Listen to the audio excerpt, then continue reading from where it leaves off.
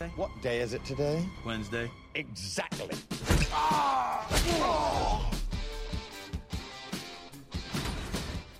Welcome to Film Fight Club. What was that shrill screaming noise you inserted into the opening, Glenn? What were you trying to do to me? Subliminally talk about... Subliminally? Subliminally. Oh, we're off to a great technical start here. This is... it'll be revealed later. It's an Easter egg that comes up, which is why you should subscribe to the podcast. It'll be talked about in greater detail on the podcast. We'll be discussing more films this week. Mise en scene. Yeah, we'll be talking about The Gentleman. A Beautiful Day in the Neighborhood. And Bombshell. But on the show today, we are talking about two flicks, one of which is in Cinema Snory, the new Terrence Malick flick. We're finally reviewing a Terrence Malick movie. The patron saint Hidden Film Life. Fight Club. We reviewed Song to Song, didn't we? Sort of. We Sydney definitely Film did. Festival That's was on. true. We talked Yeah. about the walkouts. 60 walkouts, right? Remember that? It might have been more, I think. Yeah, we'll be talking about our other patron, St. David Lynch, next week. What did Jack do with a number of other streaming films that are streaming? But the other film we are covering, which is in cinemas, traditional cinema, this week is 1917, which is getting a lot of plaudits across the different industry awards and maybe up for a Best Picture nod very, very soon. Yeah, that happened. But first, we are talking about Terrence Malick's A Hidden Life. But did we introduce ourselves? We did not. This is Glenn Falkenstein from Falcon Screen. Chris Evans and... Virat Nehru. So, A Hidden Life. It is starring August Diehl, Valerie Puckner, Matthias Schoenhertz, and in their final feature narrative roles, Bruno Ganz and Michael Nyqvist. It is set in Austria. Yes, in the village of St. Radegund, where Franz Jägerstatter decides to go against the belief of his town when Nazism sweeps in and decide that he cannot swear an oath of allegiance to Adolf Hitler and will not serve the military in any way. And the film basically depicts what happens as a result of his actions and the strength of his resolve. The film is in English language predominantly, but there's also German language used throughout and some Italian. It's interesting, actually, because I'm not quite sure whether his main objection was that I don't want to swear an oath allegiance to Hitler, or whether or not I want to be able to participate in the war effort.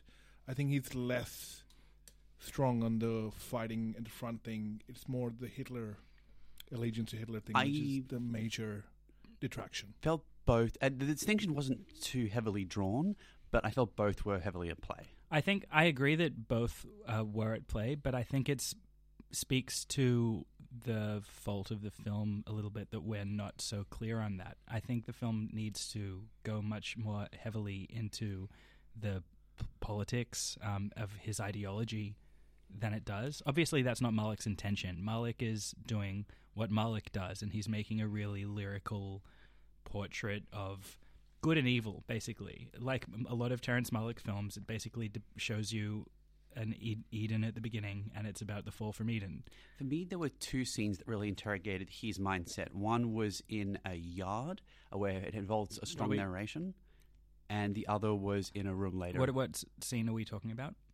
It's one where he is cleaning some stuff up in a yard, and he's talking about nature more generally, and he's making it analogous to his experience. Right, but because most of the time, the film doesn't actually interrogate what he thinks, beyond that he is really, really noble, and we should love him because he's so noble. He's filmed in beautiful light, and we know that Hitler is bad. It worked politically. I found it really, really shallow. It's affirming, but as from a narrative perspective, it doesn't, and we'll go into this in more great detail, but it doesn't offer all that much, especially over the course of 3 hours. And that's correct. I think the interrogation does come, but I think it comes in too late. And I think the introspective aspects that we're kind of hoping, or at least I was hoping for more often in the film, came during the trial sequences. And there is a beautiful confrontation scene that takes place, which really does, shed a light Bruno on Ganz? Yes. And also the morality aspect that we're looking at about, do you judge me? And that kind of confrontation scene that happens about judgment perceived and what he does feel. But unfortunately, for a film that weighs so highly on morality, I just wasn't clear for the majority of the narrative as to why I was supposed to care for most of it, which is why I think the film really didn't connect with me as strongly as I wanted it to. Yeah, I think what I was going for before, what I was talking about, is that it kind of wants you to just buy into this kind of idea of this person's noble because he's backed by beautiful music and he's depicted in beautiful scenes, and look at all these angry faces of the people who oppose him. And they're great. It's beautifully shot. I mean, yeah, but like maybe this is too much of a reach. But is this that different from Riefenstahl's style of filmmaking that we're shown clips of at the beginning, where it's like, this guy's great because we film him in a flattering camera angle? Obviously, Jägerstätter was morally right in a way that Hitler was definitely not. No, this is based on historical events. Yes, this is something that happened. However, all I'm saying is filmmaking needs to interrogate the reasoning why. Otherwise, it's just kind of shallow myth making. You know, this person's great because have all the tools of cinema behind us to make him look noble. I think it's more than that. I think that Malick is going for a much greater philosophical point, which is alluded to explicitly at one time, and it's the idea of whether what he is doing is in fact the right thing, whether he perpetrating or being complicit in small acts of violence is a good or the righteous response in this circumstance to broader acts of violence. The film doesn't go to a great deal to interrogate that, and it's because it doesn't present him with any.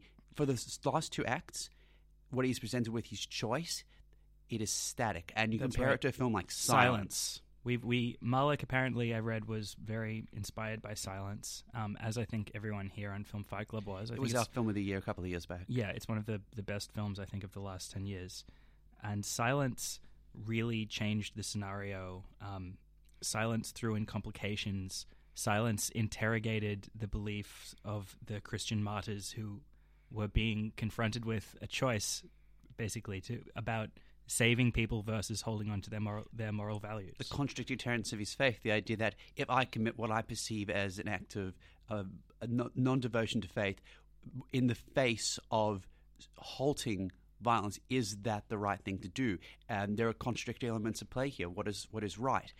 This is explored here, or touched on again explicitly with reference to the circumstances that will befall Franz's family should he decide to do this. But it isn't given much depth. There's much more focus on the imagery and else within the film. But as you said, it's a 3-hour film. I think there are maybe ways that are less traditional than Scorsese's approach in Silence to interrogate these ideas. I think Malick interrogates a lot more interesting ideas about the place of evil and doing the right thing in The Thin Red Line just through purely visual and poetic techniques. Because this film is so focused on one character and one circumstance, it requires more variation. It requires conflict on a very basic level. I mean, it's an interesting point that you brought up about Thin Red Line, because I was thinking whether or not Malick's style of filmmaking for this film and this narrative particularly was a major hindrance. Because, you've gotten used to that style of filmmaking now, that there is beautiful images overlaid with, background voiceovers. But at this point, I felt like that kind of easygoing static where you take about 30-40 minutes to set up the scene, and that Garden of Eden kind of feel wasn't necessary, because it really required a much more introspection and some deeper philosophical questioning right from the bat. Well, I think actually a lot happens. It takes about an hour for the conflict to happen, but as Glenn said, the next 2 hours are basically static. I thought the opening of the film, to say something positive about it, I thought was really beautiful. I think he depicts the Eden of this place with the family life, farm life, incredibly beautiful cinematography of the mountains and the villages. But the forces that he's in opposition to are very much static. It's basically, there's some mean faces, there's people who come in and shove him. Nothing happens in this film that doesn't get repeated another 2 more times at least. Yeah. So you can't just have one scene where the villagers act disgustingly to the central couple because Fanny is Franz's wife, because they're refusing to fall into line with the fascists. You need to have 2-3 more scenes where people throw things at them, people spit at them, people yell at them, people tumble over in the fields, and eventually I stopped caring. There's just too much of everything. there's a very simple cause to effect in this film. Things that happen are supposed to inform character decision making, but there are no obstacles thrown which either challenges Franz further or us for that matter. It doesn't help us shift a moral perspective. I like the first act for great reason that the conflict, while it is made explicit at times, is told through the pain in the actors' faces. It's shown that I have this idyllic lifestyle and what I would be giving up if I were to take either path. Exactly. And the way that Malick depicts love is so beautiful. Like, that's one of his great strengths as a director, the way that this central relationship is sketched out in really simple but poetic images. It's really moving. It is, and I think the third act especially, and if you're talking about static and what is actually acquired from an emotional point of view, there is, once again, harking back to silence, and this was a very silence-like scene in sequence, especially the kind of dialogue he has with the person who's restoring the church. Oh yeah, the guy who talks about painting a real Christ and being yes, afraid because he hasn't suffered. Yeah, I paint the Jesus that people want to see, and I think that was interesting. That was an interesting. But also, scene, there's for sure. not enough of that because it's clearly trying to go for a moral high ground, or at least a moral kind of ambiguity that characters are supposedly wrestling with. Yeah. But you never get to see that. You never get to feel that because, especially when the Franz is presented with choices, and the choices never feel real because the choices are. You always know he's never going to. You always know his decision in the end because it just feels. That's like exactly right. He's because already made up his mind. He never wavers. To contrast it to Silence, Silence was about characters who start wondering, am I doing the right thing? What actually would God like me to do in this circumstance? A Whereas real in dilemma. This guy's put through a lot of trials and suffering, but it basically comes down to tasteful torture porn because none of it makes him change his mind. It's just about us watching the noble saint be punished by bad, evil people who have big, wide-angle close-ups of their ugly, mean faces. To turn to the example of Silence again, what made it so compelling for me, I'm not a person of Christian faith, and my background teaches me that if I were in that circumstance, to act very differently as the Andrew Garfield character would have. But throughout the film, I became to empathize with him Me to the too. point the final sequence, the penultimate sequence of the film was so powerful. There's nothing near equivalent to that here. No, it fails. It's taken for granted that we are righteous in the audience and we will agree with what he's doing because Nazis are bad, and it never really tries to get us inside what's happening in his mind or any kind of internal conflict. It's interesting because of that, Franz kind of seemed to me like a very cold-hearted prick. By the end of it. Interesting. Because he's basically subjecting his family to a lot of torture and a lot of misery, which he could have avoided, actually. Well, that would be a great debating point if we could have explored that more, if we understood the family's mindset more, the consequences thereof.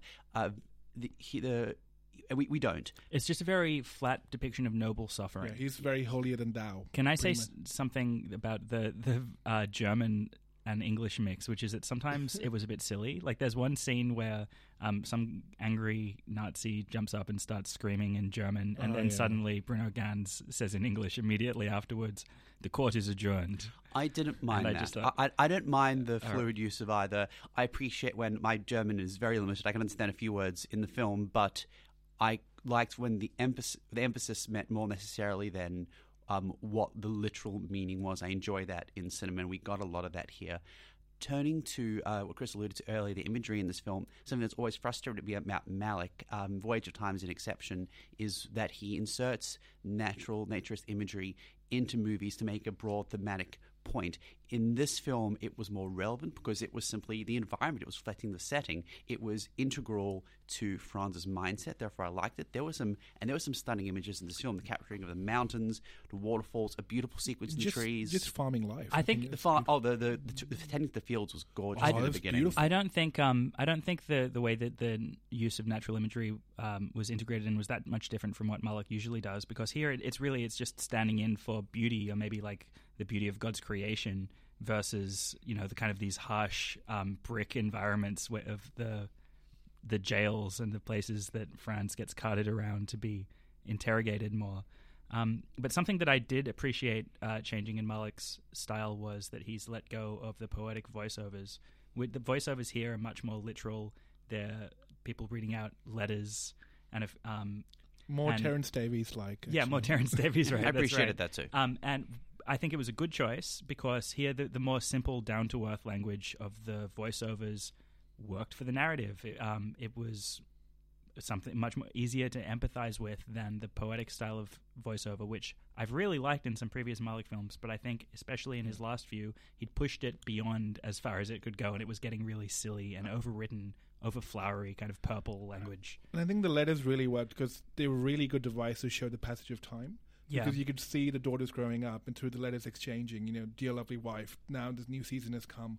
So it's a really interesting way to show passage of time. And I think it was actually one of the more heartwarming aspects which really made me connect with some of the characters' internal monologues. Yeah, it's the romance which I think is the most affecting part of the film and really the best takeaway from it.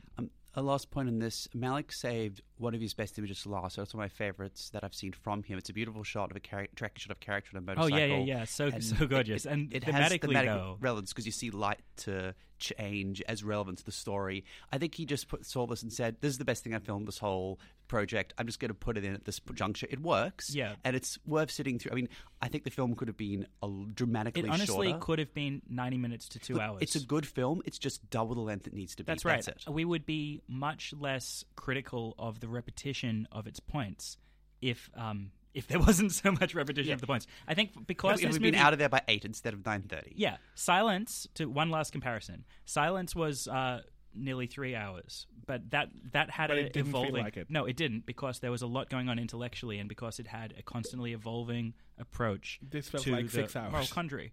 Yeah, this is going for a much more, I think, forceful, emotive, as opposed to an intellectual probing of this man's beliefs. And I think that approach just doesn't lend itself to 3 hours. If you're going for a simple kind of parable, 2 hours, 90 minutes, that's enough. But I think Malick actually wants to be intellectual, and he kind of doesn't know how to do it. I think that's the problem. what he's trying to do is make you feel the suffering by elongating this film, so that I think seeing You're the same thing literally happen suffering as again the and again audience. and again and again is meant to make us suffer and put us in Franz's position. But at a certain point, it stops working. Yeah, but we did suffer. Yeah. So that is, Hidden Life is in cinemas tomorrow. You're listening to Film Fight Club with Glenn Falcons and Chris Evans and Murat Nehru. And the next film we are talking about is Sam Mendes' 1917. Based on, by his account, the experiences of his ancestor who served in the First World War. It is starring... the cinematographer, importantly, is Roger Deakins. We'll get to cinematography in a moment. It is starring George Mackay, Dean Charles Chapman, Tommen from Game of Thrones, Colin Firth, Andrew Scott, Mark Strong, and Benedict Cumberbatch. It is about two soldiers who are tasked with travelling to an area several kilometres away to inform a commander of 2 battalions that they are about to venture into an ambush with the opposing German forces. If they fail in this mission, they expect that 1,600 British and soldiers of allied groups will be killed. And importantly, the film, what is much of the publicity has surrounded is that it appears to have been shot in one unbroken shot. It is not. It is spliced together. I don't think they've been clear as to how many shots it actually is, but people debate. Many. It's sometimes it's obvious, sometimes it's seamless in my view. Yeah. And Virat, what did we think of 1917? Well, I didn't like it. I didn't like it one bit. The problem, the beautiful thing about 1917, or the supposedly beautiful thing about it, is that it's supposedly making a grand political statement about the futility of war through a personal story about trying to find the brother. So that is the kind of heart of the film. The other part we didn't mention is that the brother of one of the 2 soldiers is in one of the battalions who is expected to go into this ambush. So basically, it's a quest narrative that's a race against time. So if they don't reach in time, then the brother of one of these soldiers who's out there to warn the battalion is going to go out there and going to be killed, essentially. So there is this personal need to go out there and actually not just save all these lives in the abstract sense, but save one real life as well, which is why it kind of feels like a race against time kind of film as well. So that is the conceit. Whether it works, I don't think it does, because for most of it, mostly because of Roger Deakins' brilliant cinematography, it looks beautiful, but it doesn't serve a point. It doesn't serve a purpose beyond like oppression porn. Why are people... I would not characterize this as oppression porn. I would disagree with your point, but Chris... Aren't we sick of single-take movies by now? It's Okay. such a gimmick. And there aren't many it single can- take films. There's a few. There's Watch the Sunset, Victoria. I haven't seen Russian Ark. There's a lot of films with long single takes in them. Children of Men popularized it, and then Birdman later. Spectre did it. That wasn't very good. There have been so many, look, it's in one take, even if it's not the entire film, because that's so hard to do. But there's been such a focus on single take sequences or single take movies, and they almost always bring out the same flaws, and it's such a gimmick. Like, it rarely strengthens the film. In the case of 1917, I think it seriously torpedoed it. I think the entire movie is a hostage to being a single take, for a number of reasons. One, supposedly this is heightening a sense of immersion, but for me, it's always drawing attention to the artificiality of the staging. Like there's this really advanced timeline where, you know, we go from one theme park ride scene to the next theme park ride scene 5 minutes later, and we're always in the wrong place at the wrong time for the biggest explosion roller coaster thing to happen. And it stops making this feel like real war and starts making it feel like CGI. Like, you should see it in 4DX with the seats moving. But sorry, Glenn, you want to say something? I want to hear your point, but I disagree strongly with both takes. I knew you weren't such fans, but I am very surprised. Did you really like 1917? I liked it a lot. The critical, Wow. I know most people I've spoken to have had mixed views. I'm not. I don't think it necessarily deserves the accolades it's getting, in light that Parasite and Marriage Story and other better films are out there. I do think it's an outstanding picture, but I want to hear more at the technical side of things, and then I'll get into it. Okay. I found the longer the film went on, the more distanced I felt, because there's a kind of perfection to the framing and the cinematography, and you know, people are always tumbling down into rivers, or, you know, I won't spoil all the set pieces, but the camera's always in the right place to capture people in the wrong place at the wrong time. There's this extreme acceleration of the timeline. It feels like characters are getting funneled between set pieces, and that really gave me a sense this is like a video game, like Uncharted, where we're watching an action movie hero run through Indiana Jones type scenes, except it's World War I. There's even a mine shaft part. Okay, you've said that there's a lot of films that do the one take. I appreciate Victoria much more than this. I think it actually did it in one take. Still, from a technical perspective, even though it is several one takes, it is a marvel in that respect. I think I take the view, however, that this film, this environment, this narrative lends itself to the one-take form better than Watch the Sunset, which is a pretty standard crime thriller, or Victoria, which is also a crime thriller.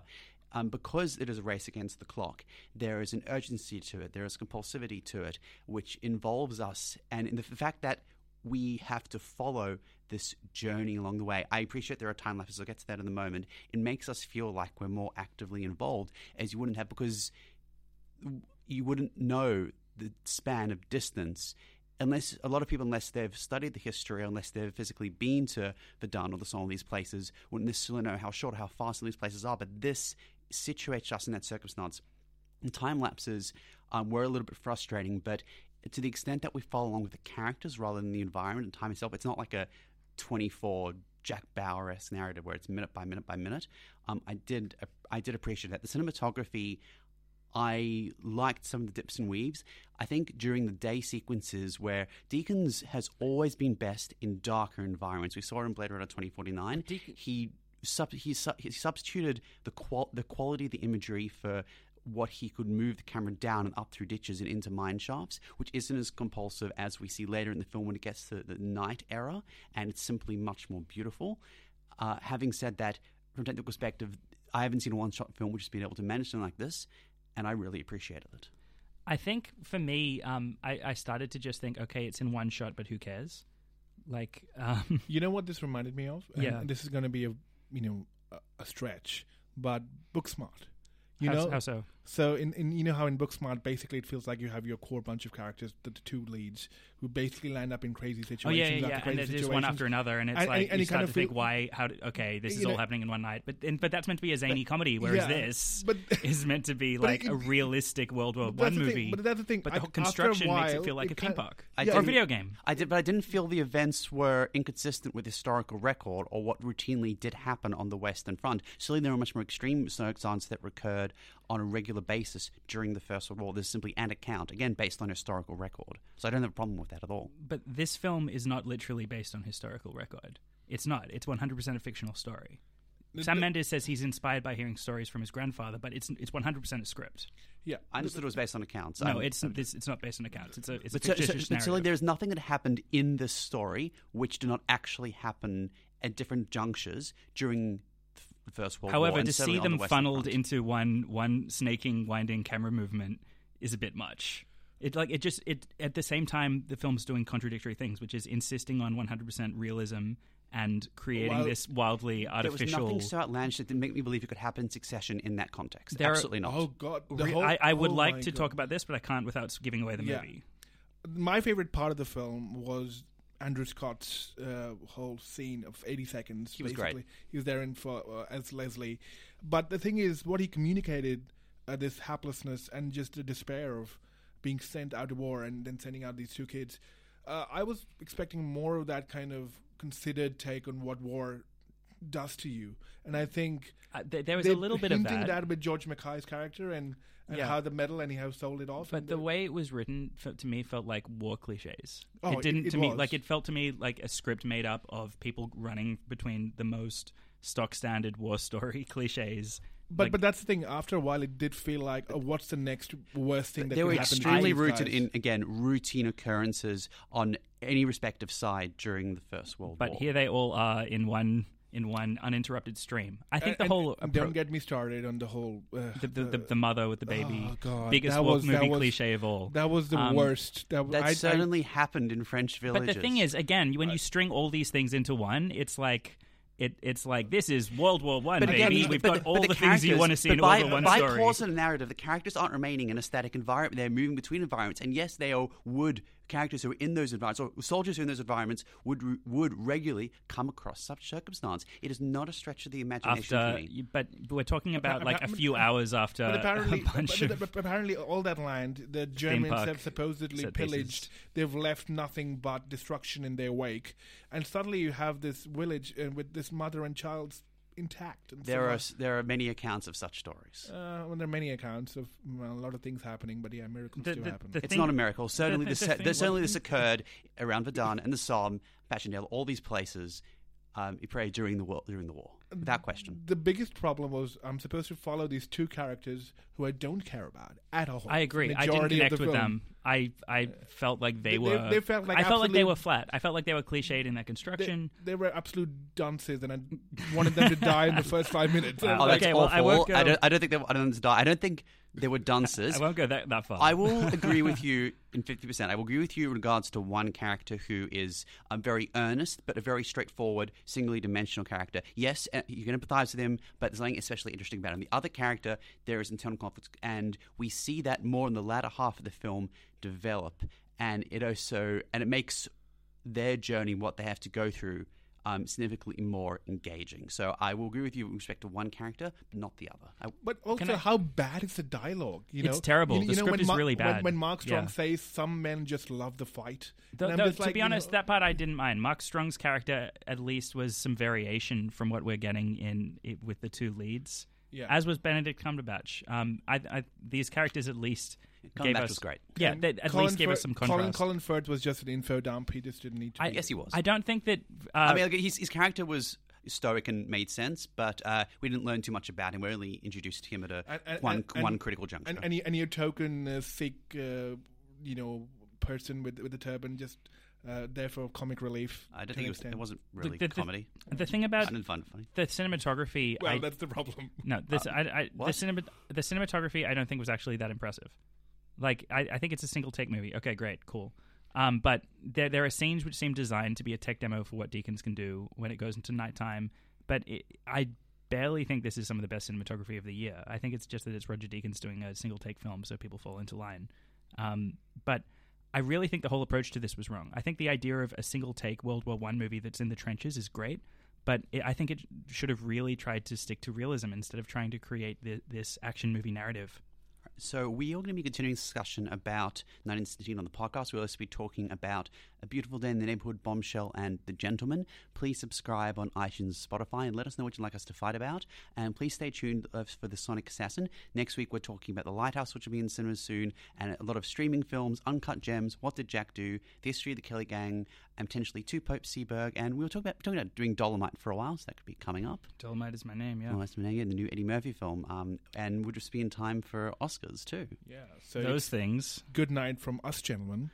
Yes. Oh, I'm looking forward. That'll be next up, The Gentleman, right after we finish with 1917. So this has been Glenn Falkenstein, Chris Evans, and Bharat Nehru on Film Fight Club. Take care, dudes.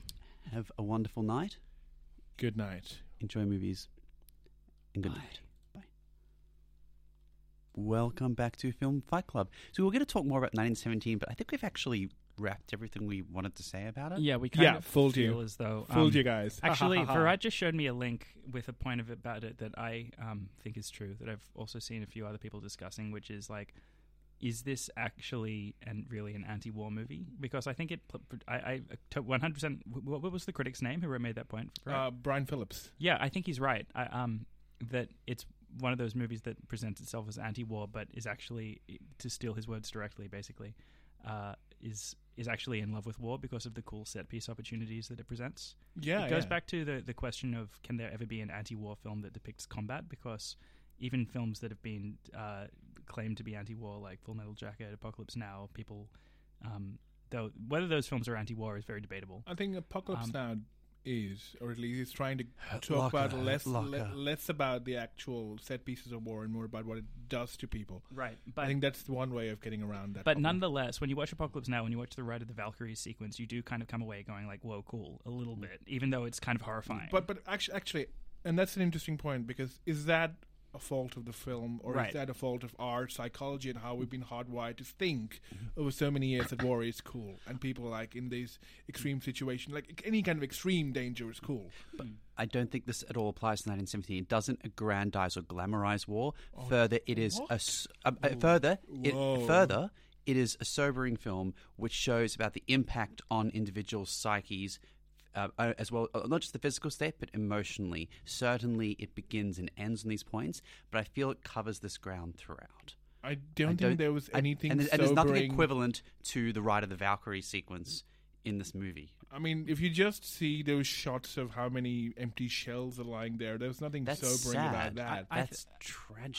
I think the film, personally, I thought it kind of had its cake and ate it too. I think there's a lot of like old school like hero valorization kind of thing going on, but at the same time it tries to show the consequences.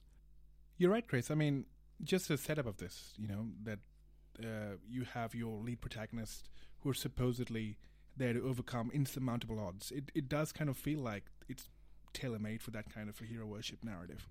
Yeah. And it's not a problem when you're portraying the types of missions which soldiers were required to go on regularly or not irregularly. Certainly this particular circumstance wouldn't happen every day, but war films regularly show things that are unusual or exceptional, and there's nothing about this that in film that, as I said earlier, I do believe could feasibly or likely did not happen over the course of those 4 years. But there's no self-awareness. This is not like Blackadder Goes Forth, which is so incredibly aware of what it's trying to do. This is just like, let's set up some cool set pieces and see what happens.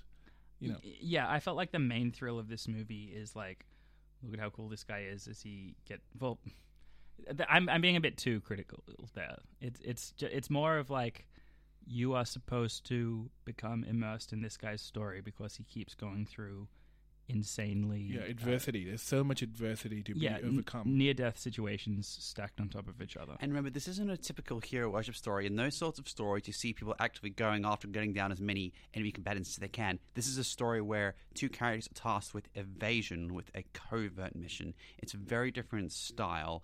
And as said before, I don't believe there's anything about the scenes that do feature violence which treat them in the overtly glamorous way that many war films of the 50s routinely did. This is a wholly different style. For me, a big issue with it was it just didn't feel realistic. It didn't feel authentic, I think is probably the word. I feel like early on, it's when they're first crossing the Western Front at the beginning of the movie,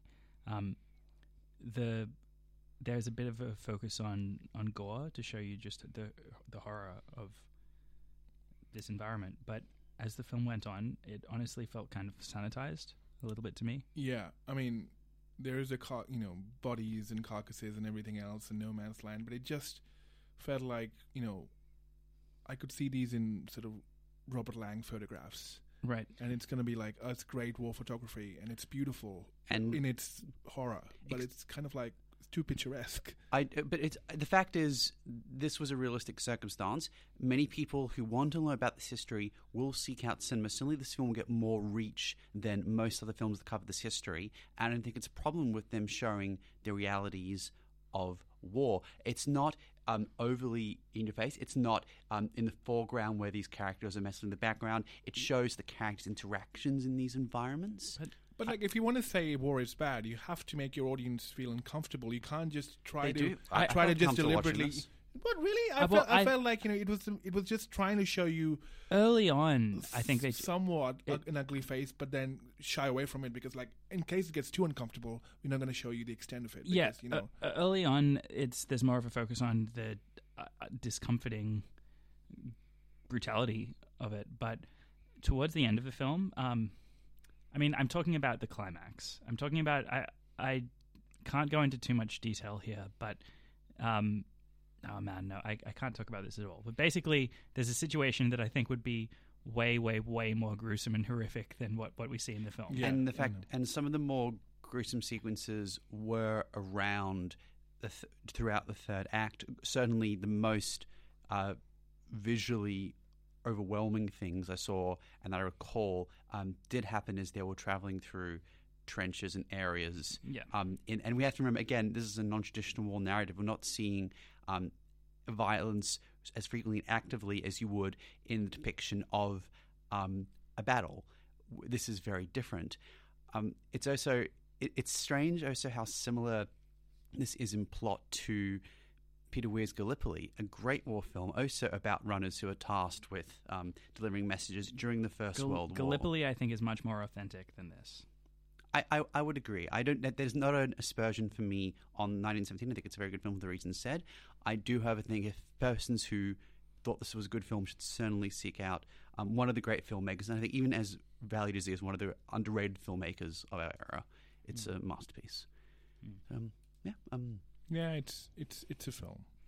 A film by Sam Mendes. So that is 1917. It is in cinemas now, and in a couple of weeks, maybe we'll be talking about it in the context of the Oscars because it could do very well. They love Sam Mendes, don't they? Yeah, I cannot he was robbed for Road to Perdition. Absolutely. Chicago won. You can't make up for it by giving it to a I can't believe film. This was nominated for Best Original Screenplay. Yeah, I mean, I like, can't really just is this the best, generally. Like, yeah. Is this really the best one of the best screenplays of the year? Like, I would have thought the screenplay would be widely considered to be the weak link of this. Yeah, personally, like, it's not a screenplay-driven film.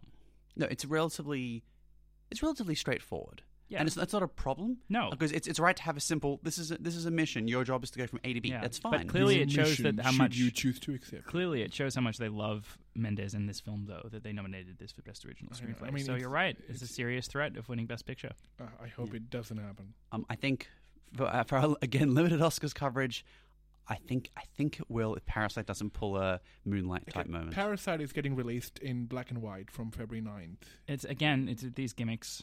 George Miller did it, and now suddenly it's like we've got a black and white edition. Yeah, well, I'm going to watch it again. Well, there was the Mad Max Fury Road black and white edition. Oh no, Mad Max I remember, but Parasite. Yeah, I don't see what benefit that's going to bring. The images are beautiful. The colors are great in Parasite. Why? I don't know. Makes no sense. I don't know. I'm going to watch it again. An excuse to go watch it again in the cinemas. Yeah. Are there? What do we think? What else could win Best Picture? Here's our limited Oscars coverage. We sneak it in between segments that we care more about. It's not going to be Little Women. No. It's not going. It could Parasite maybe. It won't could be Marriage 1917. Story. It won't be Marriage Story. It won't be Ford v Ferrari. Are you sure? I'm sure. Yeah. Will it be Joker? No, I don't think so. I don't think people are going to. It's possible.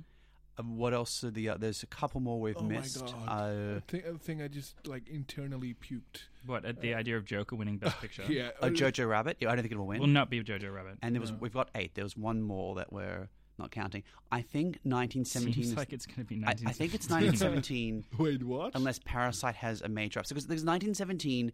Once Upon a Time in Hollywood. Once Upon a Time in Hollywood. Okay, I think can 1917 swallow Once Upon a Time in Hollywood.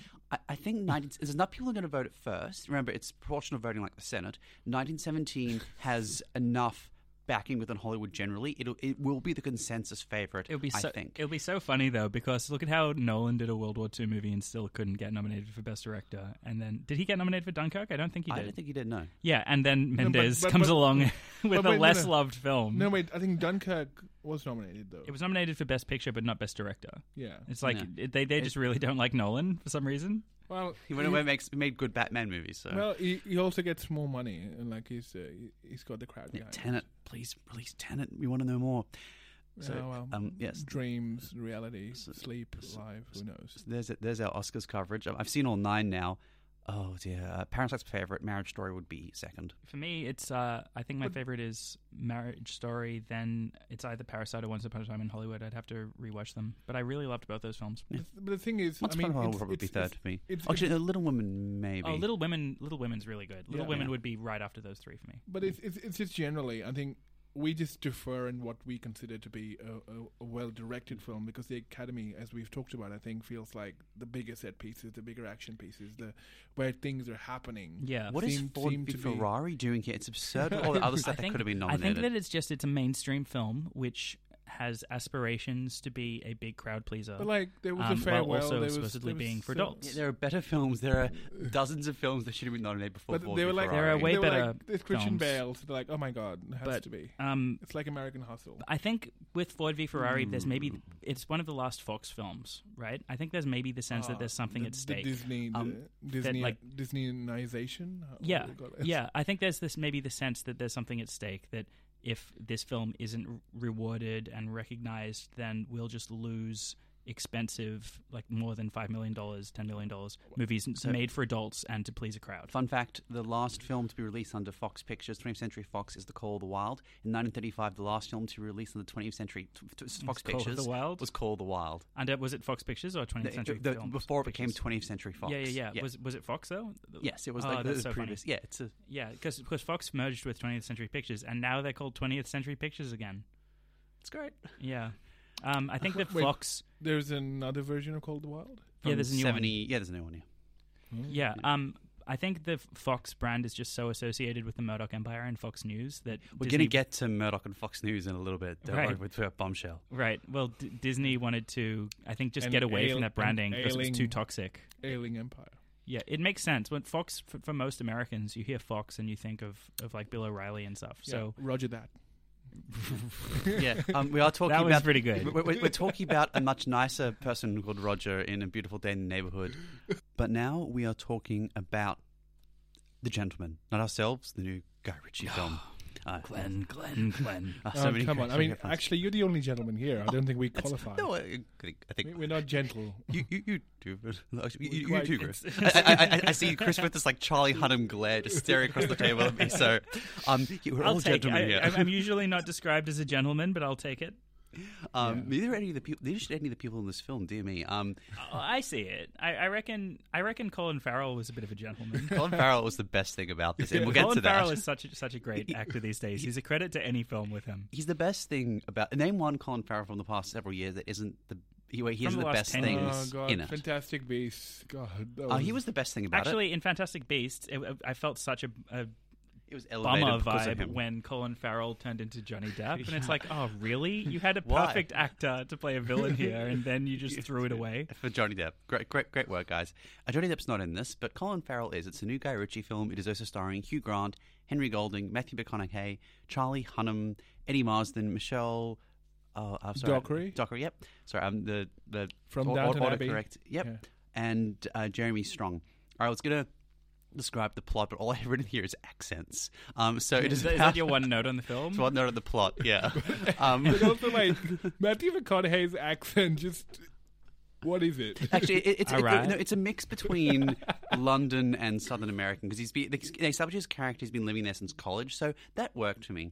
I did like the accents. It is about a bunch of people with accents, i.e. gangsters in the competitive marijuana and drug empires But I throughout also- London and the UK. I love the euphemisms for like call it everything else except marijuana. Yeah, a lot of this film was not in English. Let's face it. At least anything that broadly resembles English. I did appreciate at one point there were subtitles, and thank you. We needed those. Which part was that? It was when they're describing the volume of cash, like Oh, 100 yeah. million versus half a Right. trillion. Right. Yeah, and Half a billion, excuse me. I just but it's just generally I was like, okay, so this is the word in the street. I get it. Okay. So it is about these, enforcers and drug kingpins who all jockeying for influence. Matthew McConaughey, who's been doing it for a long time, wants to give it up and retire to the country.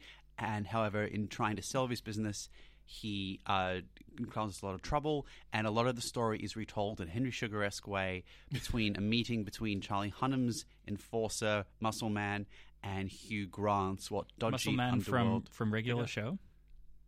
Oh god. I would love it if he were in this movie. He would fit right in place. I But think anyway. there's a lot of people who need to. There's a lot of people who would love to be cast. Look, I'm not a big Guy Ritchie fan, but if he called me up to be in my movie, I'd probably find my best London accent I and was do it. thinking like Charlie Hunnam could be replaced by like Rick Mayall. Please don't replace Charlie Hunnam in anything. It's great. I think like a Lord Flashheart energy. We're like woof woof. I think anyone would want to be in this kind of film because it's such a light, fun film. Like that's what it aims to be: Yeah. fun, light, accessible, mainstream. I do think breezy. this is better than. It's my.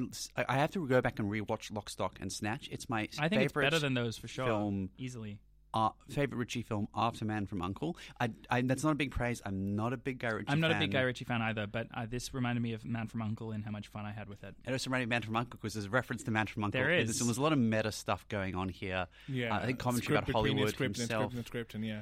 Yeah. Speaking of which, Hugh Grant, after his role as Phoenix Buchanan in Paddington 2, this is my favourite Hugh Grant performance. He puts on an unrecognisable accent, playing this gangster. He's absolutely hilarious.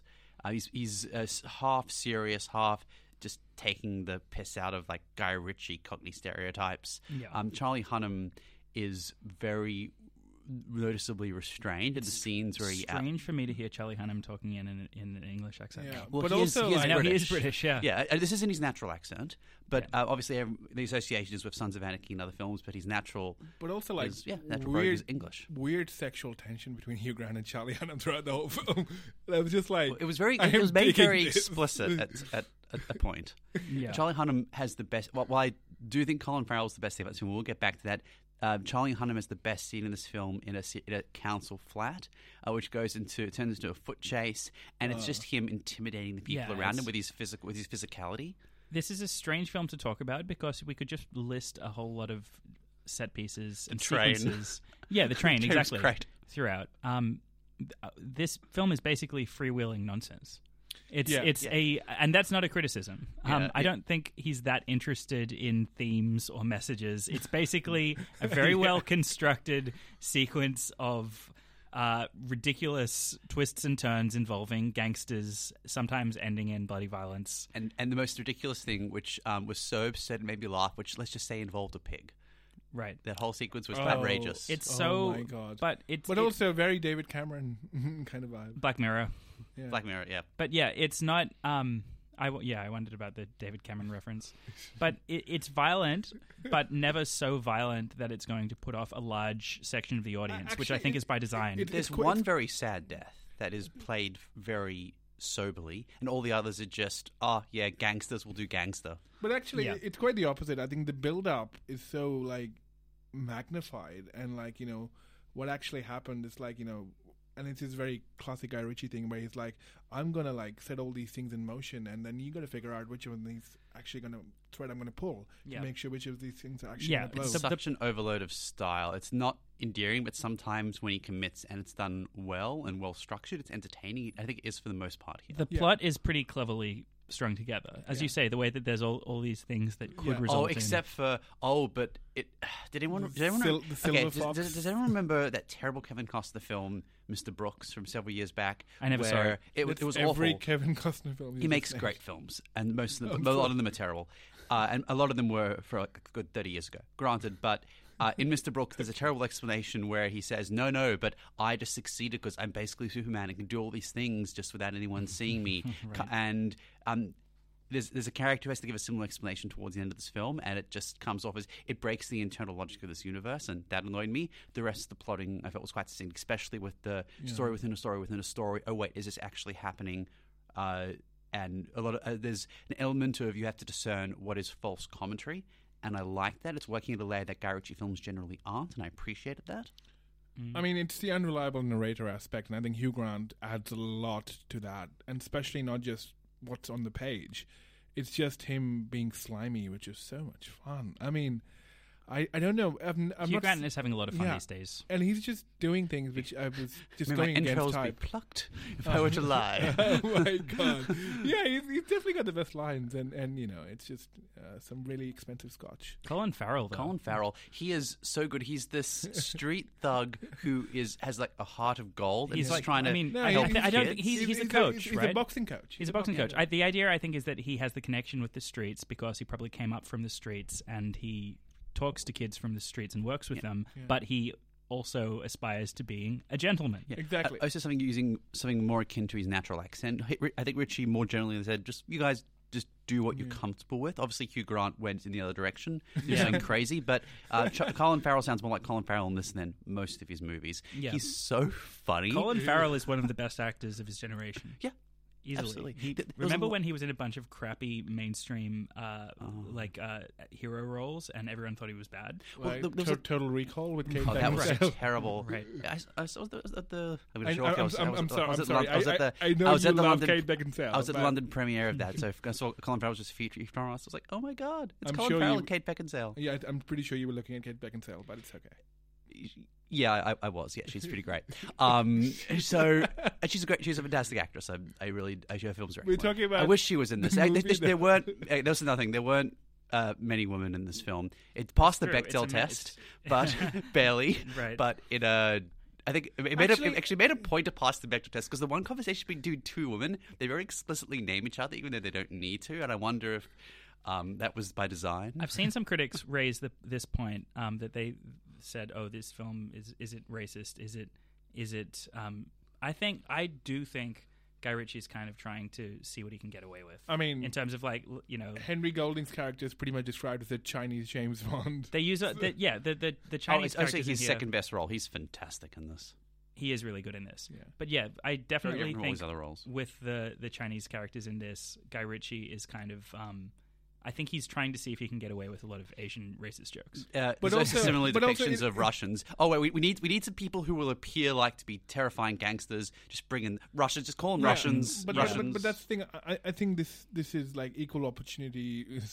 Not you know. quite. Not quite. There's I like- definitely there's like think. groups- like- okay, I who are the think groups that- that are offended? Russians, Jews, obviously the British, the African- Irish. the African Americans, or whatever. Like the supposedly the diverse African English people. African Yeah, English African people. No, yes. the thing is that the stuff involving the black British kids, I thought was actually really good. The Also- rap video, Yeah, the rap video was hysterical. yeah. This is gold. It was hysterical, and it speaks to something that's good about this film, which is the way that technology has been made part of the narrative. Yeah. Because a lot of films these days struggle to keep up with the current world we live in. And But in kind this, of Twitter kind of thing, and like there's plot threads about we're posting this on social The media. fact is, look, if someone sees something crazy in public, kids are going to take out their phones. Exactly. That's what happens. And The that way- becomes an integral part of the plot. Yeah, the way that was made part of a plot, I found really To impressive. hilarious effect with Charlie Hunnam's, let's just say, negotiating skills when it comes to dealing with the social media aspect. Yeah. It spits in the trailer, but it still packs quite a laugh. But also, it's funny how they call it, the social media aspect, and it's also very. It's interesting in that sense where it's clearly like these people are speaking in a very hyper stylized vocabulary. Oh, that's just how British people spoke. I don't think so. No, it's really. But it's also interesting but there is an interesting political commentary in there because Matthew McConaughey's character's main way of how he survived is by basically taking care of rich people's estates. But Ritchie's always had this commentary where a lot of it, the negativity and problems with illegality flow down and aren't policed by the persons who are supposed to be in charge and the persons who are supposed to be responsible, and whether it be by setting an example or just using their money for good. Yeah. And there's very pointed shots at the English nobility Yeah. So in this film, at the royals as well. Yeah. So yeah. I don't think it's as freewheeling as we'd like to say. Like, yes, it's a happy-go-lucky kind of narrative, but It's there's called still The Gentleman for a reason. There's I know. there's a cleverness to the construction Yeah, for sure. There's yeah. been some thought put into it. It felt like more like an Irvine Welsh kind of blend. A little bit, yeah. Yes, sort of with that kind of pointed barbs. Yeah. There's notice, a, like, Bob's notice lack very of law British. enforcement in this film. yeah. Yeah, where were the I cops? don't think they exist. Where were the in police? this Yeah, universe. It's like, it reminds me of what's the Self-policing there's gangster the universe. Patrick Swayze film Roadhouse, where the cop comes in at the very end. It's like, police here. We're here to, to address the crime. Oh, great! And that didn't even happen here. Yeah, because There's not just cop wandering around Surly. We're going to get you, you beer baron. There- None of that. there are like open shootouts and nothing happens. Yeah, that's true. There are It's Guy Ritchie's London. It's fine. there are a few moments in this film where, especially towards the beginning, where he's so aware of how clever he's being that I think it tips a little bit into smugness. There's moments that I found the kind of cocky attitude behind it a little bit off-putting, but for the most part, once you get past, What it is, but it does, and then you get to the point where Colin Farrell just has those wide eyes in every scene, and You're like, I yeah. can't believe Yeah, we're doing we're there's going enough- along for the ride. yeah, there's enough genuine fun that you can get past the kind of like forced, you're going to have a fun time, look at how clever I am attitude that leads you into the narrative. Yeah. So, The Gentleman? There's not that much to say about it, Yeah, really. look, you it's know? actually- if it's a you fun like film. Guy Ritchie, you should go see it. If you're a casual guy, if you like The Man from U.N.C.L.E., you will likely enjoy this. I mean, for the the most only part. other Guy Ritchie movie, I haven't seen Revolver, which I've heard is an interestingly weird meta It's one. not. Okay. I'm not liking it. I remember just not enjoying But the thing is, Right. this is I saw it all, definitely, 10 years definitely a ago. return Right. to form. I mean, this is not Aladdin. This is not. And it's not King Arthur. Oh yeah, Oh, man, not yeah, that was Londinium. bad. This is not Londinium. Thank God. With Yeah, Charlie it's Hunnam. better than Aladdin. Yeah.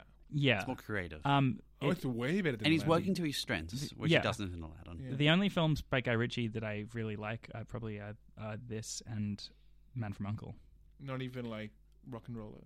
Not even rock and roll. Yeah, Definitely not not rock rock and and roll. roll. I watched that for the first time actually quite recently, and God, that's awful. Lock, Stock, and Snatch. I need to revisit. It's been 20 years. It's been way too long. Lock, Stock is pretty amateurish. I don't remember enjoying it at the time, but it's been long enough. I need to Yeah, fucking judge it. Jason Statham was the thing. Yeah, that was Jason. Those were Jason Statham's. That was his big break. Yeah. Can you imagine Jason Statham coming back and doing another Guy Ritchie? He would have written the role. into I could Jason totally Statham see in him this. being in The Gentleman, too. I mean, if that I would happens. actually Unless- prefer him to doing that rather than another Fast and Furious. Because God, Yeah. Oh, dude, Oh, who God. wouldn't? They just released the teaser trailer for the teaser trailer today for Furious 9. It's Wait, happening. what? Yeah. Fast Nine in outer space. Yes.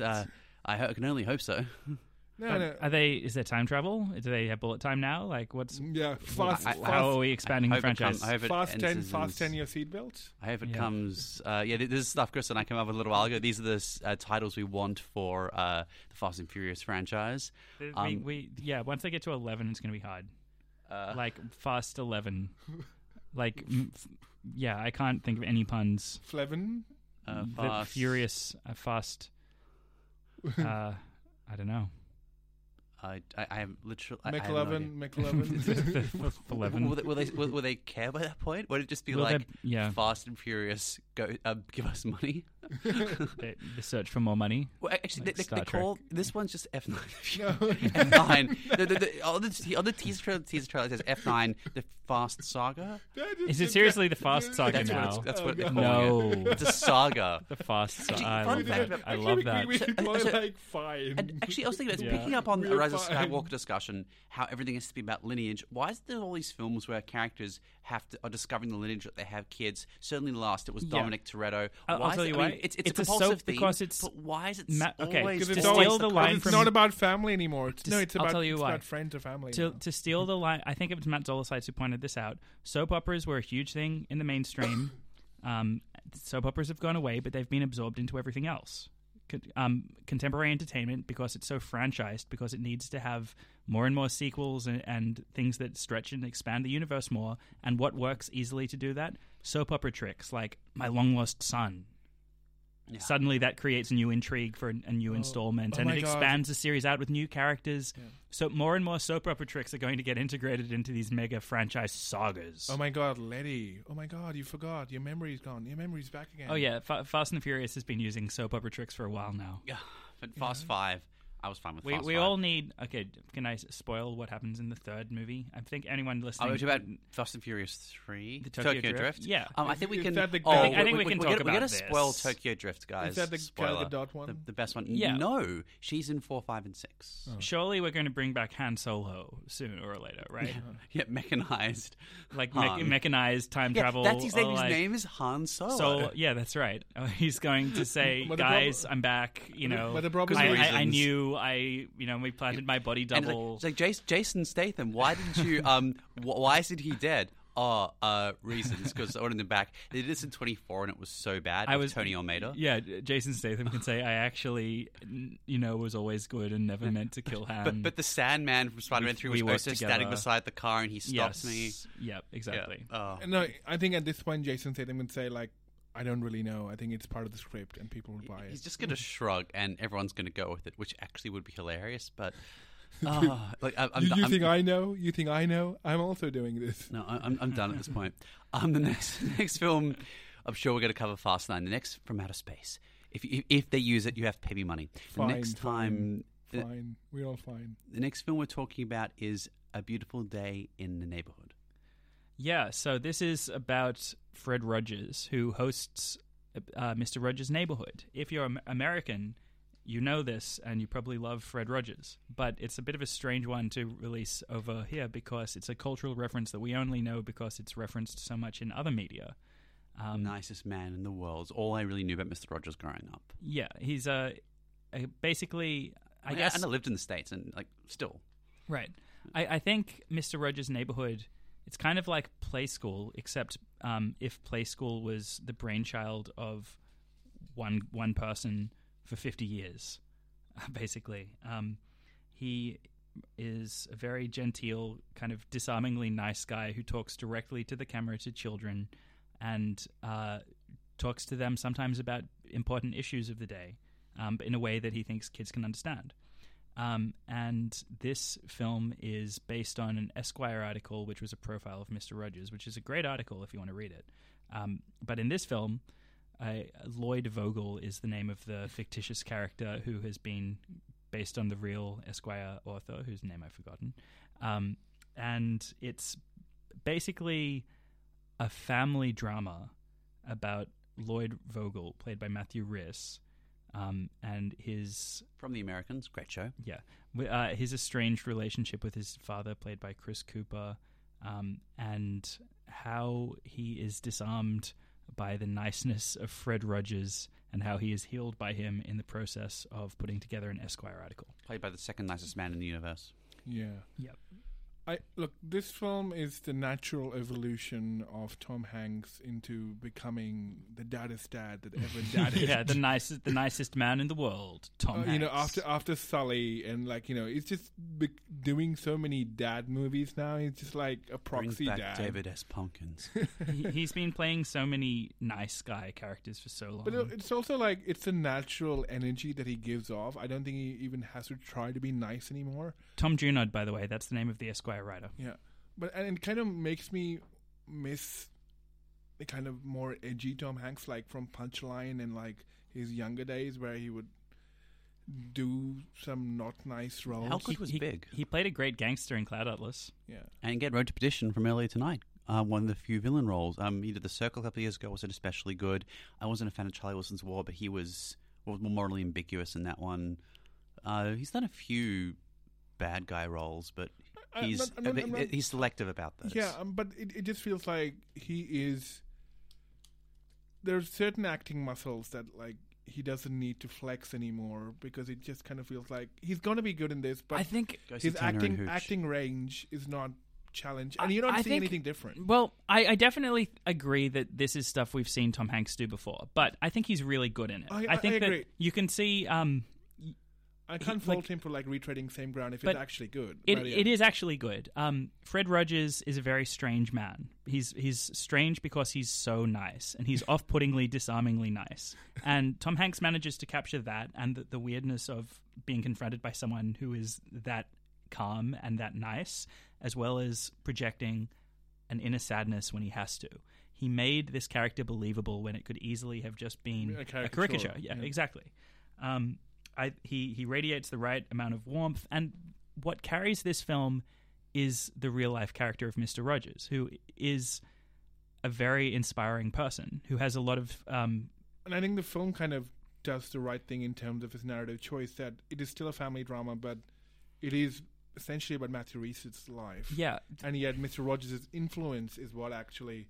So in a way, it is like what Mr. Rogers would be doing in his daily routine. It is like let me try and fix all these kids or fix their problems. Instead, it's an adult now that he has to. Yeah, but I think I actually disagree. I think the film miscalculated it a little bit here, and I think that aspect of how Mr. Rogers' impact upon Lloyd is a little bit overstated. Because for me, the most interesting thing about the film was watching Tom Hanks and learning more things about Mr. Rogers. Yeah. Whereas the main focus of the film is mostly Matthew Rhys. Mostly Matthew Rhys and his relationship with his family, right? But for me, Mr. Rogers is kind of mysterious.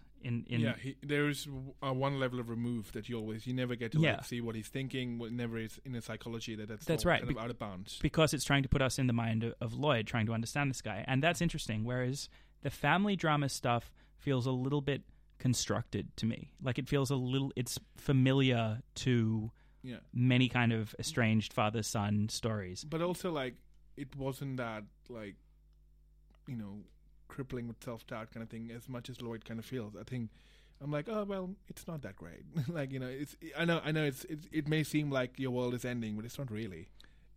Yeah, some of the family scenes I think were really well done. I thought the relationship with his wife, played by Susan Kelechi Watson, who, was really genuine. Yes. Like those moments rang true. The stuff with the dad, it was too many obvious parallels, but I was just like, oh my god, this is too convenient, and this is like it's constructed. Yeah, it's like, oh, you need the dad figure because you're now seeing Mr. Rogers, the kind of proxy dad. Yeah, there's so much dadness in this movie. Right, and I think it didn't need to be as loud because I thought the parallels between this guy's life and Mr. Rogers were obvious. Yeah, they're obvious just through these things all being featured in the one film. But it goes out of its way to make these connections. Yeah, like there's this dream sequence, which is super on the nose and trying to bridge the two things together, which are obviously connected, and it doesn't feel dreamlike. One of my pet hates in movies is dream scenes, which are actually just a way to speed the plot along, and because dreams have a very peculiar texture to them, right? It's mostly a flashback. It's not even a dream sequence. It's not really a dream, yeah. But it's not like, just watch some Lynch and learn how to do a dream sequence properly. Right. Lies. We'll talk about this next week. But it's difficult to... I think it's just that the as I was saying before, there's so much mystery and strangeness and intrigue to Mr. Rogers, and how beautiful the way he perceives the world and relates to the world is versus the much more obvious material. It draws attention to the weakness of the family drama stuff. Despite Tom Hanks's brilliant performance, at no point did I feel Mr. Rogers was a real person, because it does still feel like he's someone on the page. At no point did you really understand why is he so nice? Like, what makes him that nice? I think I was okay with that personally. Really? Yeah, I was okay with that because I was just suspicious by that point. I was like, well, who is this? Why is this guy so nice to me? Everyone. I think a lot of people who haven't been brought up with the show have the immediate response of suspicion. It's like, how can this person be so gentle and so patient? There's also a commentary on us and just the world we live in. I think we live in so much despair, and there's so much obvious suspicion of everyone's motive around us, that when we see someone who's genuinely nice, our first reaction is like, and the film, what is wrong with you? Yeah, I think the film is commenting on that, and I honestly wish there was just more about Lloyd and Mr. Rogers, Fred Rogers. Yeah, I could have spent more time with them. Together are not that many, which is sad, because that's when And it's this mental chess game that's happening where yeah, exactly. Lloyd is trying to figure him out and trying to trick him and be like, oh no, reveal more of yourself. But And I think the way that Lloyd's inner life relates with what Mr. Rogers is doing and how his presumptions about the world are challenged could be drawn out better through more scenes about the two of them together versus so much about his relationship with his dad. Because again, we've seen this story in so many films. The estranged dad. I know it's a very universal story, but we need to find new ways to tell the story if we're going to keep telling it. And you find out that your outer life is mirroring your interpersonal crisis, and you figure out your interpersonal crisis through your. It's very neat. It's very traditional. It's a very Sundance construct. It is quite Sundance, but it's very neat in how all the pieces fit together. But at the same time. Very heartfelt. Like I'm very heartfelt. I recommend the film. It's not insincere. It's very sincere. It's very sincere. And I just think it's the character of Mr. Rogers even more that I think Tom Hanks's performance is good enough to do justice to it. But I think it's the character of Mr. Rogers that gives the film its drive and makes it work. I think that's about it. It's an interesting film to reflect upon after you've seen it. So we'd love to hear your thoughts. Marielle Heller 3 for 3 with good films now. She made also last year Can You Ever Forgive Me, and she also directed Diary of a Teenage Girl, and all these films are good, so keep making good films. You're just films because they're good. Yes. So it's someone who was not nominated for Best Director, but Tom Hanks was nominated for Best Actor for this. I will say the lack of nomination for Best Director speaks to something we were talking about earlier tonight and also previously on the show, which is how directing has to be very loud to be nominated now, it seems. Like Marriage Story missed, even though I thought that was beautifully directed, but something like Joker gets in because it's more bombastic, regardless of how well directed it is. Okay, so we've been talking with some, half disdain about the Oscars. Is anyone watching it this year? Last year, I had the day off and just found out, Oscars are on. Oh, okay, I'll turn them on. I was so uninterested that it was just like, oh, okay, I guess I may as well put that on. What day are they on? I think it's February 9th. I'm seeing. Okay, you know what I'm doing on February 9th? Honest to God, I'm going to see one of the last public screenings of Portrait of a Lady on Fire. Okay. The black and white screening of Parasite is on that day. So really, where at? February 9th. Where? And at Palace and also Dendy. Why? I don't get it. I don't understand why we want Parasite in black and white. I don't know, but it just seems like an excuse to go and see it again, and it's black and white. So but I'd rather just watch the original film. Yeah, that's true. Again. Did any of you watch the black and white Fury Road? No. Neither did I. I rewatched it. Yeah. The version I like because Namibia is beautiful and I'd like to see Namibia. Yeah, it's a strange trend for sure. Yeah, but because apparently Parasite has been in cinemas, in Australian cinemas at least, for quite a long time, which is and could get a boost if it does well at the Oscars. Yeah, we'll see. Well, it will, of course. It'll do. It's Bong is now on the Vanity Fair cover. You think it's going to win the Best Picture? I think it could win Best Picture. I think it's the dark horse. I think 1917 will win. I think Parasite could win. And if it's not those two, it's going to be Tarantino. Yeah, that's not a judgment on quality. That's a judgment on I think will win. It's going to be Ford versus Ferrari, guys. For Parasite to actually win, I think it has a crazy amount of momentum behind it, but I think it's such a huge hurdle to actually clear that. Yeah, the foreign language one. Think about the fact that, everyone agrees the performances are amazing, but no acting nominations for Parasite. Even though it won the Screen Actors Guild award for Best Ensemble, which is huge for, remember these are American actors celebrating American acting in American film. And if you want to compare this to La La Land, which is comparable in some respects, let's remember a couple of things. Sam Mendes is a much more celebrated director than Damien Chazelle. That's no special on Chazelle. He's very good. And also, and I know you might disagree, but at least in my view, and a lot of the general critics who will vote in the Academy take the view that 1917 is much better than La La Land. General critics, what are they? What I mean is general critical consensus. I know, but I don't think it's better than La La Land personally. Yeah, I mean, but Ryan Gosling and Emma Stone can't sing or dance. They're in a musical. What is going on? But that's true. But even then, La La Land wasn't that great either. I'm not here to say La La Land is a brilliant film, but I was much more into the story of La La Land than I ever was in 1917. But yeah, the thing about if they love Parasite so much, how did Song Kang-ho miss? Song Kang-ho, yeah, for an acting nomination, and he's way better than Matt Damon. So maybe exactly. So maybe that's a sign. Yeah, did they get in with nominations? Matt Damon was nominated for Best Act in the acting category. Really? One of them from Ford. I don't think Hold on, I'm looking up the. I don't think it was. Hold on, it was Brad Pitt, Tom Hanks, it was basically, there was a joke that it was basically 1998 all over again. It's Joaquin Phoenix. No, one of them did, I think. Maybe Christian Bale. I don't think so. No. There's supporting actor Anthony Hopkins, Brad Pitt, Joe Pesci, Al Pacino, Tom Hanks. Best actor Jonathan Pryce, Adam Driver, Antonio Banderas, Joaquin Phoenix, Leonardo DiCaprio.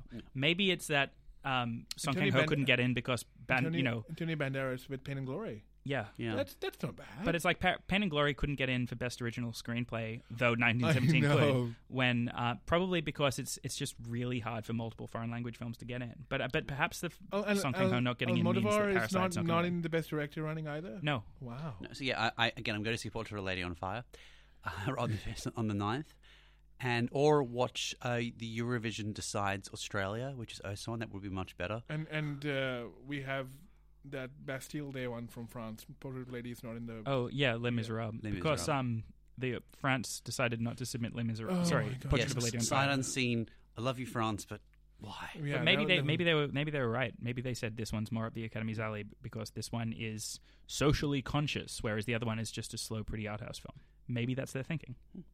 So the next film we are discussing... What a miserable decision.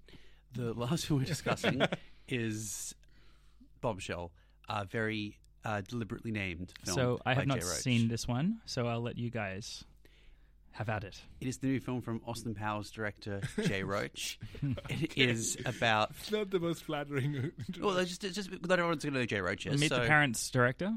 Meet the Parents? Yeah. I like to meet the parents. Hey, what's wrong with Austin Powers? The first one's a classic. The second one is oh so really, really good. Okay. All right, man of mystery. Go for it. And this is based on the true story of the allegations at the center of the Roger Ailes and Fox News scandal. Starring is looking much like Charlize Theron as Megyn Kelly, Nicole Kidman as Gretchen Carlson, John Lithgow plays Roger Ailes. Incredible range that actor, as well as the aforementioned performers. Malcolm McDowell is very well cast as Murdoch. It also stars Margot Robbie, Alison Janney, Kate McKinnon, Connie Britton, Alice Eve, and Darcy Carden from The Good Place, which is ending this week. Dear me. Yeah. This Good Place is a lot better than this, and it recounts the scandal. We covered Hustlers earlier in the year, and following The Big Short, it seems that there's a diminishing returns, and everyone's trying to be something akin to it. We saw Hustlers. I'd put I, Tonya in this category, though I think I, Tonya is a much better film than either Hustlers or this. This kind of smart-ass, fourth wall breaking Scorsese imitation style.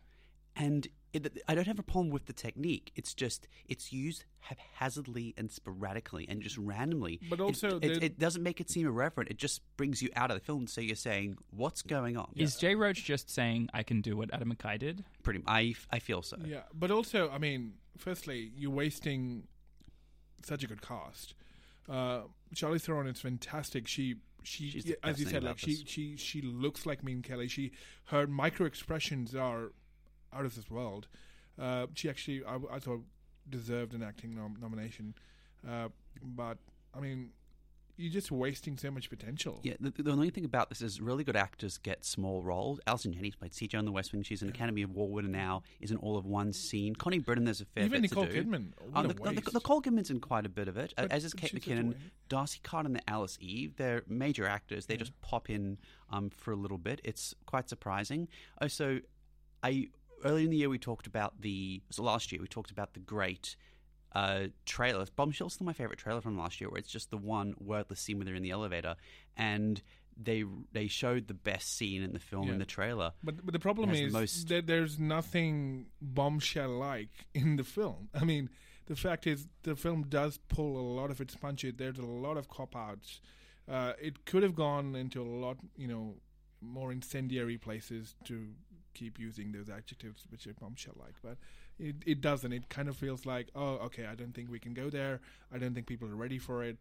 And it's trying to start a much more serious debate about sexism in the workplace, but apart from that one sequence, which is tonally so inconsistent from the rest of the film, I don't think it succeeds. The dinner scene and the inner monologues that you get to hear of the women when they're... All right. There's one sequence in the film. It's one of my favorite where it is a flashback and it is used as in the context of the film. This is used as an example to characters as to what may happen to you adversely if you report sexual harassment, and it recounts a story where allegedly a person, a woman was going for a job interview, and a reporter, sorry, I did not remember the character and real person's name, and she and the male figure who was in charge of whether to grant her this role effectively he propositions her. Yeah, he propositions and you could see her, you could hear her internal commentary and it's her an responses. internal kind of psychological monologue that goes on, and it's very different to how it's playing out in the real world. It's very much to be real clear. He says, like, I do this for you, this for me, and she's thinking, oh God, this is happening. And her response is, she says, oh, what should I say? Okay, I'm sorry, I didn't mean to. If you think I was expressing more than a professional relationship, and I think that scene and a couple of others that took place contemporaneously in the Fox office go into detail about general attitudes to not just how people have often, sadly, responded to like situations, but attitudes when people do raise this, whether publicly or with individuals, as to attitudes as to whether this should be believed and what circumstances people should be believed. I liked that commentary. I wish it went into more detail. There's also a really good scene in the supermarket where a character lambasts the Gretchen Carlson character, and she retorts with, "You're as good as the way you treat other people," a comment to that effect. And that element had a lot of nuance to it. It wasn't the whole film could have been very simply a bashing of Fox News, and that showed more sides to the issue, which I appreciated. But there are those scenes and those types of sequences are few and far between in this. But so much of this film is actually, I don't know if you watched the TV show Succession. I haven't. But it's very much like that, where it kind of becomes more about the Murdoch empire rather than actually what it's the issue that it's trying to deal with. So a lot of it is around Roger Ailes and the myth making around him, and it's a good comparative piece to think about. There's a TV series that we Russell Crowe with Russell Crowe where he plays Roger Ailes. He won the Golden Globe for this. And in that series at least, Roger Ailes is depicted in a much more heroic light, because he's the game changer who basically, for the conservative media, and basically he's seen as a trailblazer and portrayed in that sense. So it's interesting as a comparative study what John Lithgow's character is portrayed, the same character study but in a very different light. Well, they do talk about how the impact Roger Ailes and the dynamics with the Murdoch family, which I don't know too much about, and I found very interesting. The other major piece of criticism is directed by this, predominantly from American commentators. I can comment because I haven't watched Fox News since I lived in the States, and that was some years ago.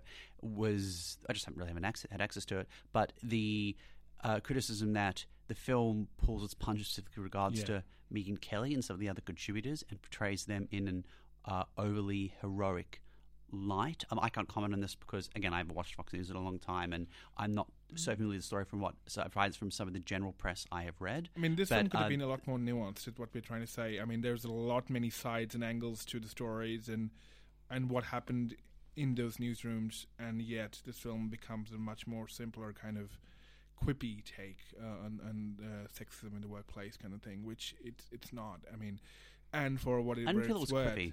I also felt some of the key scenes came down to Robbie, and she was very good at this. Yeah, but also it does kind of feel like, oh, we got to make a point here. And it's not wrong to make your point. It's just they make it very explicitly at times when it could have been told. Are we supposed to? I mean, once again, we come back to this problem. Are we supposed to laud a film for making a point, or it being an actually engaging film? Yes, that can also make a point in the process. It should be done for narrative, more for narrative. I agree. Yeah. Just to note some of the performances, McDowell was very good as Rupert Murdoch. You don't see Australian accents done well. Murdoch has particular Australian accent, which has changed given the time he's been in the States, and he got it. Also, the guys who played James Lachlan Murdoch, they were pretty well cast. Yeah, I mean, it was pretty entertaining. Like that felt a little bit SNL, but they were still on point. But the thing is, like, it's easy to hate these guys, and yet I think what I would appreciate, and I really did appreciate, was they were still able to bring some complexity to their portrayals, where they're like, oh, I can see where they're coming from, even though they're clearly slimy, I wasn't expecting that level of nuance from this film. Well, at least from the Murdoch. That's the thing. I think this is actually a better character study of the Murdoch empire and the relationship of Roger Ailes to that family than actually what it's trying to do. So there are competing narratives at play here, where I feel like it doesn't succeed as well as this kind of expose of what happened in Fox News and sexism in the workplace. But I think it's still a better film when it tries to talk about dynamics between the Murdoch family and Roger Ailes and how that kind of inner circle functions. And with O'Reilly, too, when they bring in Bill O'Reilly is a minor character in this, and they're bringing him in because obviously he has been accused of so many terrible acts. I think that's I was fascinated by the dynamic. I think it's a separate story, though. I think it's a story for a separate film. I think this film was competing for, like, what is the central drive of the narrative that the film needs to be at. I think the point of the elements with the Murdoch family was simply to highlight this is how you've heard of Rupert Murdoch. You may not have heard of Roger Ailes. This is how consequential he was in something you have heard of, which is Fox News. Yeah. And yeah, so that is Bombshell. It is in cinemas now. In cinemas for a little bit. I think it's got a few Academy Award nominations. Yeah. Let's check. Yeah, we'll check. I think especially for makeup, right? I mean, that Megyn Kelly work was so uncanny. Actually, it was so uncanny. Yeah, she Charlize Theron. I mean, I was just like, Yeah. I could not recognize her. She was spot on as me. I mean, and yeah, they were good. Like the performances were good. I referred to SNL earlier, but it doesn't feel like an SNL sketch. So that is Bombshell and is in cinemas now. In the following week, we'll be covering The Lighthouse, the new film from the Witch director Robert Eggers. We are talking about Uncut Gems, Kelly Gang, Dolomite Is My Name, Two Popes, and What Did Jack Do, the new 17-minute. Is there going to be more than 3 sentences to say on What Did Jack Do? Probably not. Yeah, it's not. I'm not a fan. Yeah. It's Other better David than, Lynch fans might be. It's better than The House That Jack Built.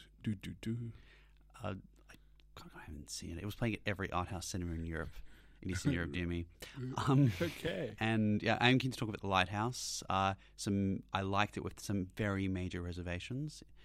Yeah, It's yeah. screened It's definitely a film you can talk about. It's a very talky film. And it gives you to think and talk. So they'll be fighting for that one. Pretty sure. I hope so. We like fun. I like the 1917 discussion with everyone tonight. I know. I was surprised, Glenn. I was like, I didn't think you would defend it so vehemently, but it's okay. It's a good film. We still love you. Love you too. Not the right note to end Film Fight Club. Anyway, we have been Film Fight Club. Tune in next week. This has been Glenn Fowles, Chris Evans, and Rodney Rue. Let us know what you want us to fight about. Enjoy movies. Good night. Bye. Bye.